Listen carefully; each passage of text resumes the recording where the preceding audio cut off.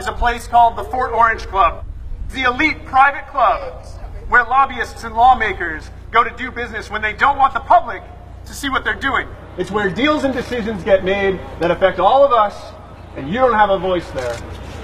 We're going to go show them what's up. Everybody's got a right to live, and before this campaign fails, we'll all go down to jail.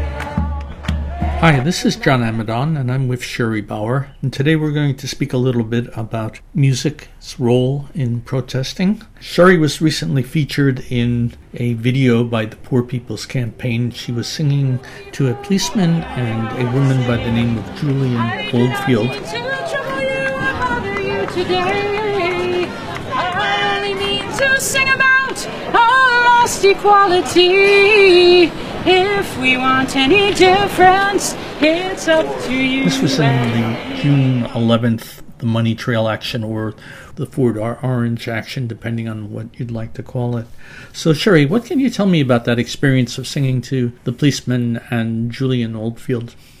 I can tell you it arose quite spontaneously. Julianne was waiting with a police officer who didn't want to handcuff her until the paddy wagon came along. So they were standing there having a conversation, and I heard the word corporations.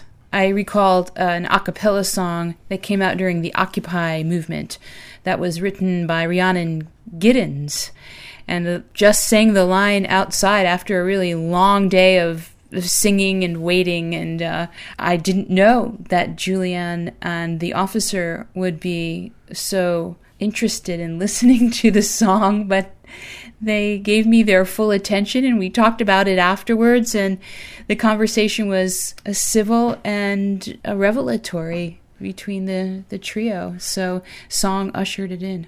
Can you sing a little bit of that now? I'll sing that verse. Don't count on politicians to even up the score. Don't count on world leaders to manage anymore. Don't count on corporations to lend a helping hand. They've helped themselves enough, and now it's time to take a stand. That's one verse of 5. Why is it so important to include song in protest? I learned a lot from the Poor People's Campaign because we met 6 times. There were a number of reasons. First, the fact that the protests went on from 1 o'clock or 2 o'clock until 5, 6, 6:30, 7. People's energy was really waning near the end. In fact, New York City bus began to pull out a couple hours before the protest was ended. So just to keep everyone's energy up. But on another level, for the individual, it's an opportunity to say out loud the ideas that one agrees with, like a mantra. Not only to say it individually, but also sing it with a group of people. Your heartbeats are in sync, your breathing is in sync, the ideas are in sync, and it provides an incredible focus.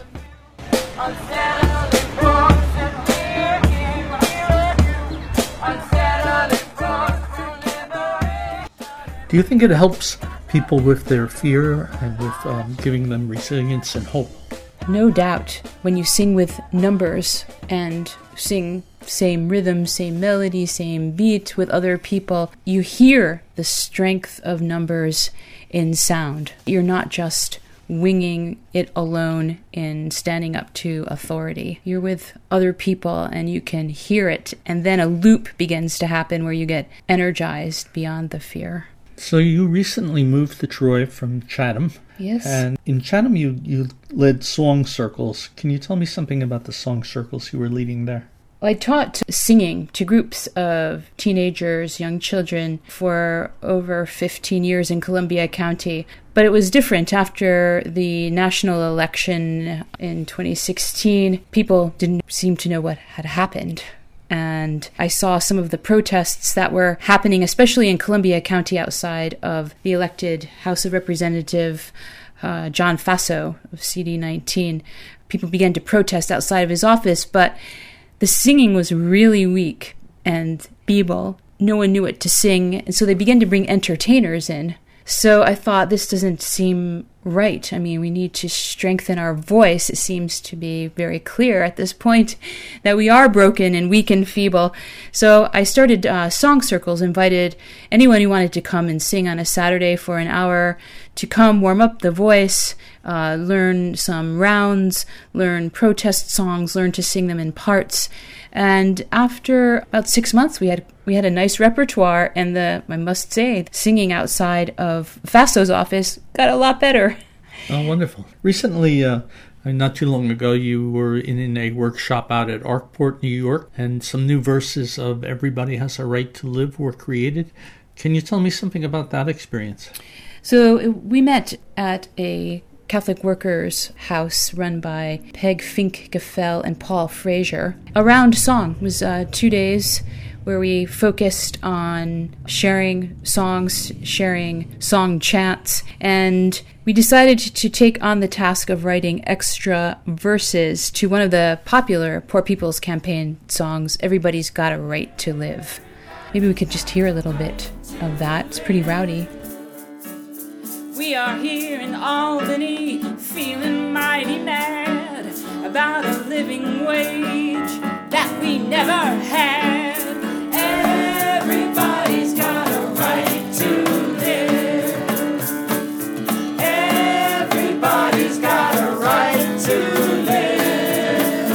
And before this campaign fails, we'll all go down to jail. Everybody's got a right to live. One of the things that impressed me about the Poor People's Campaign was the commitment to song and song leading, and how well that was done. What are your thoughts on that? Anyone who volunteered for the Poor People's Campaign had to fill out a Google sheet about what they had to offer, and I was amazed to see that song leading was one of the boxes to check. So I checked it, and I got a call from a woman named Chantilly Mares, and she told me, we don't want performance, we want genuine song leading in this movement, and we have some folks who are researching songs from the Poor People's Campaign in 1968. So I thought, wow, we have scholarship and a real commitment to community singing rather than entertaining. These are people who know what they're doing. She referred to the researchers as theomusicologists. So they picked a body of song, taught it during the live stream from the national headquarters, and taught people how to song lead. Ana Hernandez was another song leader who came up to the Capitol, and she's done quite a bit of work on chants and other kinds of songs for all reasons of healing and protesting. She was the point person, so that was the structure. There was a point person and supporting song leaders who could lead the songs from the back of the line or stand up when the song leader's voice became hoarse. And I was really glad to see Anna there because I knew that this was the real deal. There was a real commitment to participation above entertainment. That's great. How many of the Poor People's protests did you attend in Albany? I was at 5 of the 6. And how many did you lead songs in? I found out what my role was when I realized they had filled all the point person positions. As I said, people bussed in from New York City, had to return in the evening. I say the bus left around 4 o'clock, but there were a couple of hours to go, and I pitched in those last remaining hours. One of my favorite moments in those last remaining hours was the last protest where we were marching down the $1 Million Staircase from the top floor down to the basement where the troopers were booking the protesters. And what song did you sing when you were marching down the $1 Million Staircase? The big hit, Rich Man's House. Well, I went down to the rich man's house and I took back what he stole from me. Took back my dignity. You know, when you lead, you save your best for last. And Rich Man's House, which is composed by the activist Anne Feeney.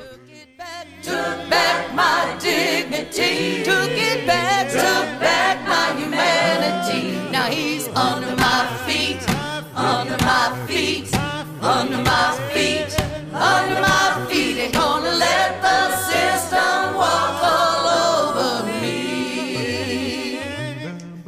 Well, I went down to Well, that's wonderful. And one last question. Do you see any of this music going forward? I'm sure you do. I mean, So many people had learned these songs over the course of the 6 weeks here in Albany that people were leading above and beyond the song leaders, kicking off the songs. But I'm going to attempt in Troy, I moved here in December, to start a Song Circles group here. I'm calling it Song Circles for Earthlings. So if anyone out there has a place they would like to have me lead the Song Circle, you can stay in touch on Facebook with Song Circles for Earthlings. thank you, Sherry Bauer. And I have one more last request. Can you sing a little bit of the Occupy song that you do so well? Come listen, all you people, come listen to my song. My heart is filled with trouble, and I don't know what is wrong.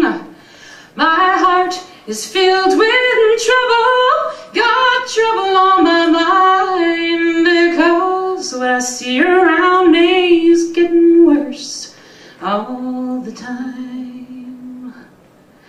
The balance of the world, it seems, is almost dead and gone. The common bonds of decency are shattered one by one. The rich keep getting richer, the poor get poorer too. The wealth of the many in the hands of a few.